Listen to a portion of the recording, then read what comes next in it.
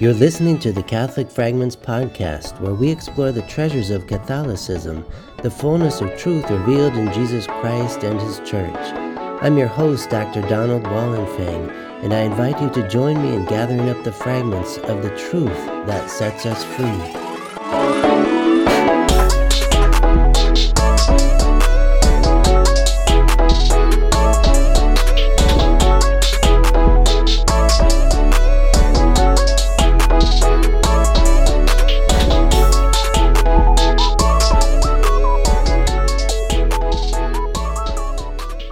Let us pray in the name of the Father, and of the Son, and of the Holy Spirit. Amen. A reading from St. Paul's letter to the Ephesians. Blessed be the God and Father of our Lord Jesus Christ, who has blessed us in Christ with every spiritual blessing in the heavens, as He chose us in Him before the foundation of the world to be holy and without blemish before Him. In love, He destined us for adoption to Himself through Jesus Christ, in accord with the favor of His will, for the praise of the glory of His grace that He granted us in the Beloved. In Him we have redemption by His blood, the forgiveness of transgressions, in accord with the riches of His grace that He lavished upon us. In all wisdom and insight He made known to us the mystery of His will, in accord with His favor that He set forth in Him, as a plan for the fullness of times, to sum up all things in Christ, in heaven and on earth. In Him we were also chosen, destined in accord with the purpose of the one who accomplishes all things according to the intention of His will, so that we might exist for the praise of His glory, we who first hoped in Christ. Glory be to the Father, and to the Son, and to the Holy Spirit, as it was in the beginning, is now, and ever shall be, world without end. Amen. In the name of the Father, and of the Son, and of the Holy Spirit. Amen. What a great joy to be with you today on this new podcast episode of the Catholic Fragments podcast. I'm Dr. Donald Wallenfang, and today I'm very excited to feature a more contemporary Catholic theologian, just on the heels of Josef Ratzinger from last week. Today, theologian Karl Rahner. Karl Rahner, a 20th century German Jesuit theologian, very influential in the theology of the Second Vatican Council, was appointed by Pope St. John the 23rd as a peritus, or a theological advisor, for the Second Vatican Council in the 1960s. And I got the privilege of studying Rahner's work first in my master's degree program at St. Norbert College. Again, of course, I had with Dr. Howard Ebert on Catholic systematic theology. In addition to reading Ratzinger's book, Introduction to Christianity, we also were assigned to read Karl Rahner's book, Foundations of Christian Faith, subtitled An Introduction to the Idea of Christianity.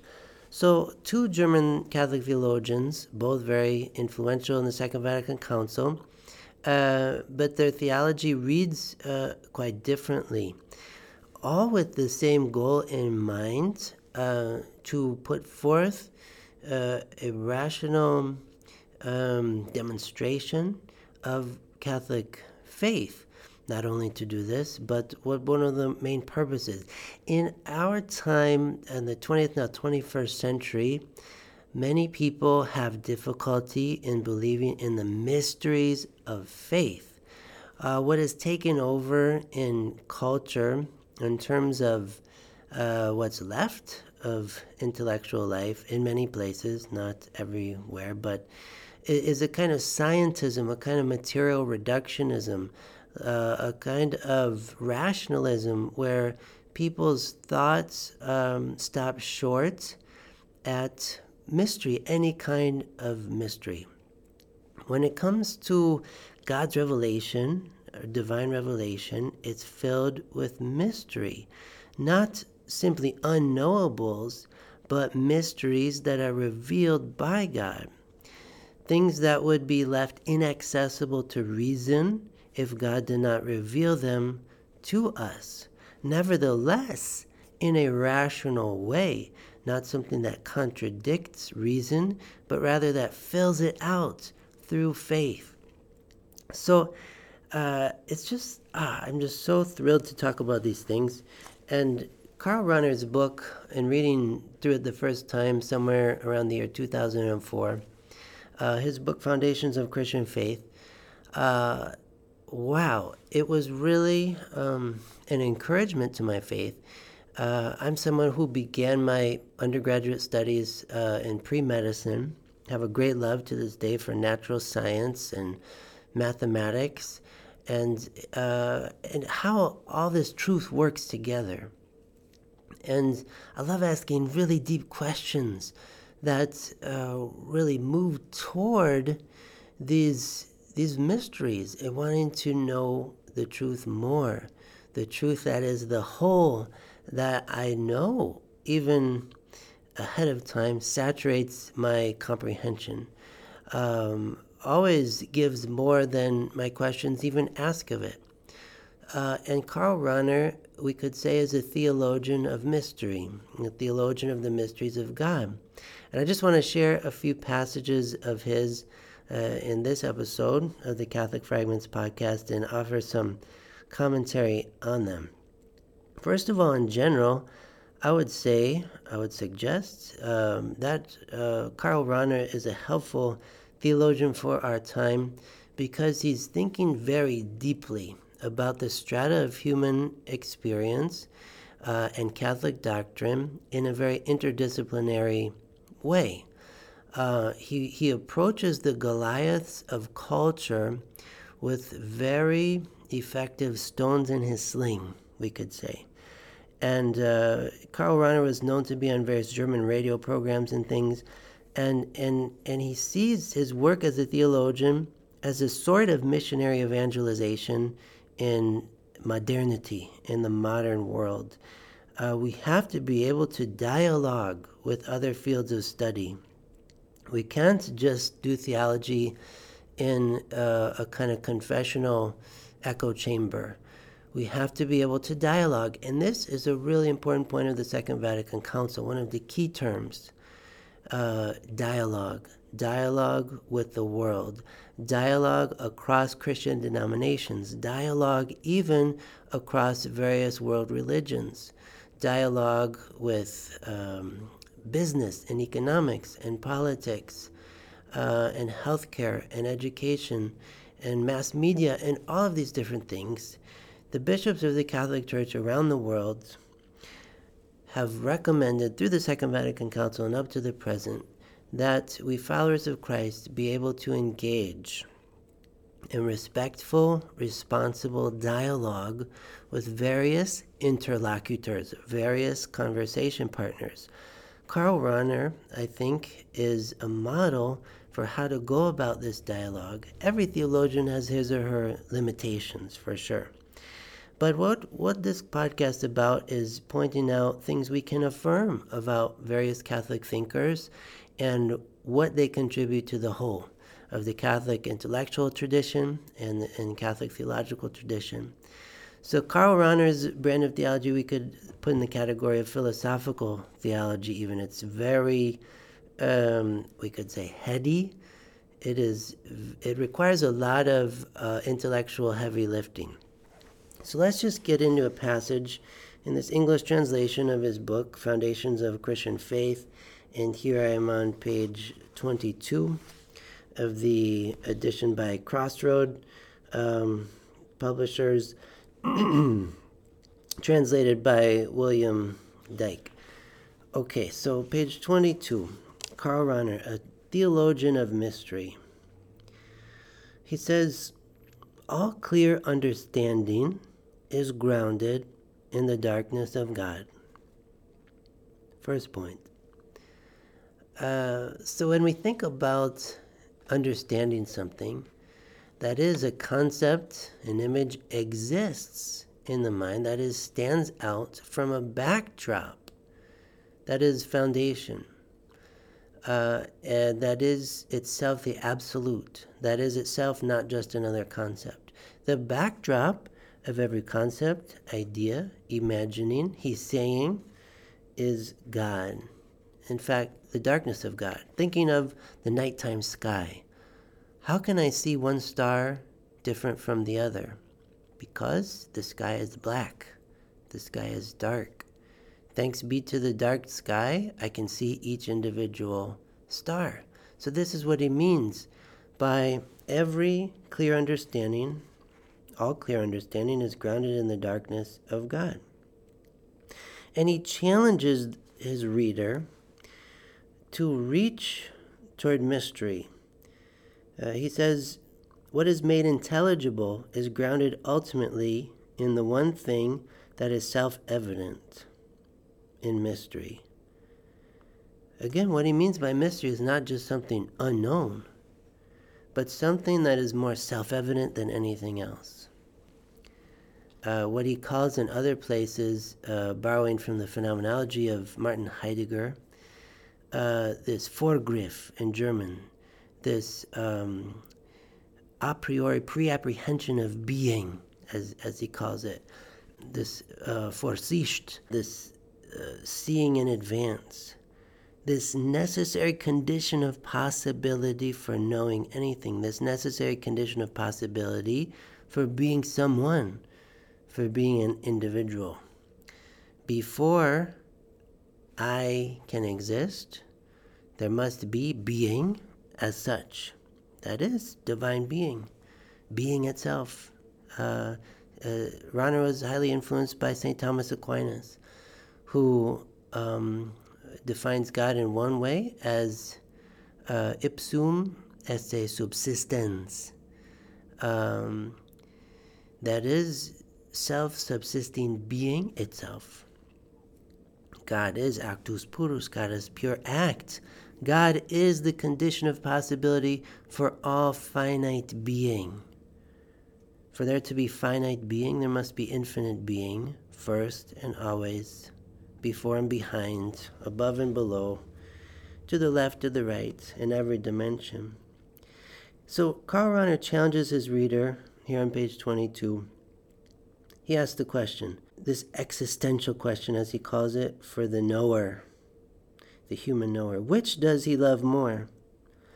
The small island of his so-called knowledge, or the sea of infinite mystery? Wow, great question. I think when presented with that question myself, I want to say, I love infinite mystery. I want to reach. I don't want to be content with what I already know. I want to discover more and more truth. And especially from a Christian standpoint, we don't believe that truth is a series or a kind of assortment of abstract facts, abstract pieces of information. We believe that truth has a face and a name, Jesus Christ. Truth is a person, Jesus Christ, the way, the truth, and the life. And if that's the case, when do I get to the bottom of Christ? When do I empty Christ of his meaning? When is he done showing me things? Never. Never, because Christ is mystery. And for that matter, the human person is mystery. Every person, human, angelic, and divine, has this share of divine mystery, because to be a person is to be made in the imago Dei, the image of God. As speaking of Jesus, moving to page 220 in his book, Karl Rahner gets into his Christology piece, talking about Jesus Christ in very deep ways. But again, with all this contemporary interdisciplinary mindfulness about it. This is why it's necessary that there be a dialogue across different fields of study, so that we approach truth in its fullness and its full resonance.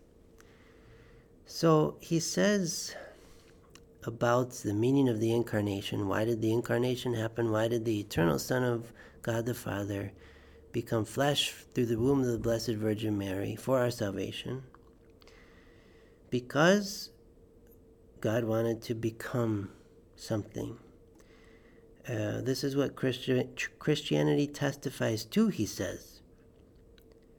It shows a God who can become something, a God who is not subject to change in himself, can himself be the subject of change, can himself be subject to change in something else. So God and God's self cannot change. As we read with St. James in the letter of the New Testament, God in whom there is no shadow of change. But God can subject God's self to change by becoming a creature, by becoming perfectly united with the human nature. This is Jesus Christ. The divine nature and the human natures united perfectly in the singularity of the eternal personhood of God the Son. This is Christology. There's depth here, but this depth tries to articulate the very logic of salvation. Why is all of this true? Logically speaking, not so much reducing it to a mathematical formula or something, but at least trying to touch the logic of the eternal Logos, who is the eternal Word of the Father. Jesus becomes Jesus Christ. And speaking more about mystery, Rahner says on the next page, there can of course be no absolute mysteries at all in the finite alone as such, because in a correct ontology, that is metaphysics, science of being, there can always be conceived for something finite an intellect which corresponds to it and which is able to fathom it. The mystery of the Incarnation must be in God himself, and precisely in the fact that, although he is immutable in and of himself, that is, cannot change, he himself can become something in another, that is, in another nature, the human nature. So God changes, God becomes, God is subject to suffering in the whole range of human experiences in the human nature of Jesus Christ, while all the while remaining divine. That's how God divinizes the human nature. That's how God steps into creation to redeem it. And Rahner has this eloquent passage here. He says that when it comes to the incarnation of God, it does not simply mean that it is the only thing that characterizes God, but that in and in spite of God's immutability, he can truly become something. He himself, he in time. God steps into time through the incarnation to redeem it, to expand it, to introduce a new time zone of the redemption. In Greek, the word kairos, not so much chronos, not chronology, but steps inside chronology in order to introduce the time of divine love, peace, rest, requiem, kairos. The possibility is not to be understood, this possibility of the incarnation is not to be understood as a sign that God is in need of something, but rather as the height of his perfection. How so? Because this divine perfection would be less perfect if he could not become less than he is and always remains. This is what St. Paul in 2 Philippians calls the kenosis of God, kenao in Greek, the self-emptying of God. God's perfection is redoubled in his own delimitation for the sake of these finite creatures and their salvation. So the logic of Christian salvation. The absolute, that is God, or more correctly, the absolute one, in the pure freedom of his infinite unrelatedness, which he always preserves, possesses the possibility of himself becoming the other, the finite, the creature. He possesses the possibility of establishing the other as his own reality by dispossessing himself, by giving himself away. The primary phenomenon given by faith is precisely the self-emptying of God, his becoming the kenosis and genesis of God himself within his own order of creation. The phrase is already found in St. Augustine that God assumes by creating and also creates by assuming. Oh, goodness. So good. That is, God creates by emptying himself, and therefore, of course, he himself is in the emptying. God goes out of himself. He himself, he is the self-giving fullness. Because he can do this, because this is his free and primary possibility, for this reason, he is defined in Scripture as love.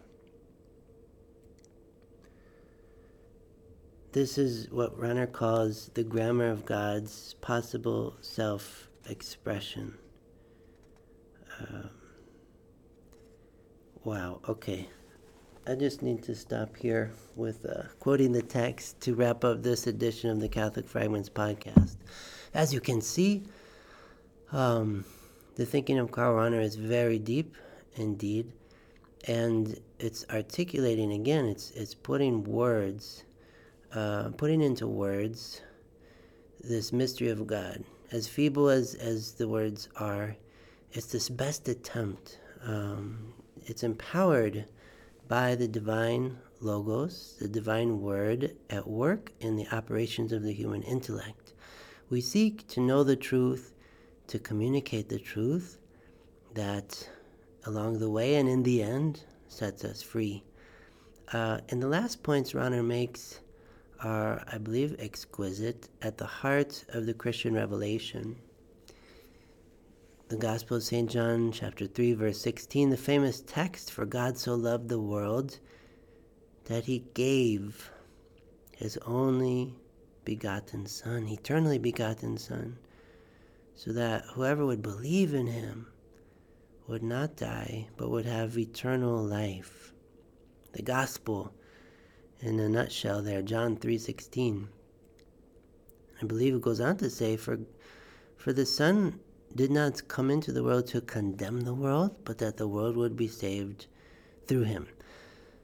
So now, here in the 21st century, all of us followers of Christ must offer a credible, intelligible, apologetic reasons for why we believe. This is to quote 1 Peter in the New Testament. Always be ready to give an explanation, an apologia for your hope. In season and out of season, be ready. Give an explanation. Say why you believe what you believe. What are the reasons? How does it all work together? What is this network, this nexus of meaning that altogether we call truth? Truth as it reveals itself to us, not just in abstraction, but in word and sacrament. All this together. So thank you for thinking along with me today in the theology of Karl Rahner, great 20th century German Jesuit theologian.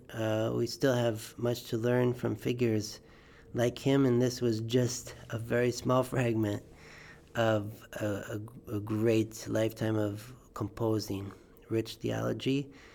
May we all contemplate further the meaning of Christ's free self-donation in our direction and pay the gift forward.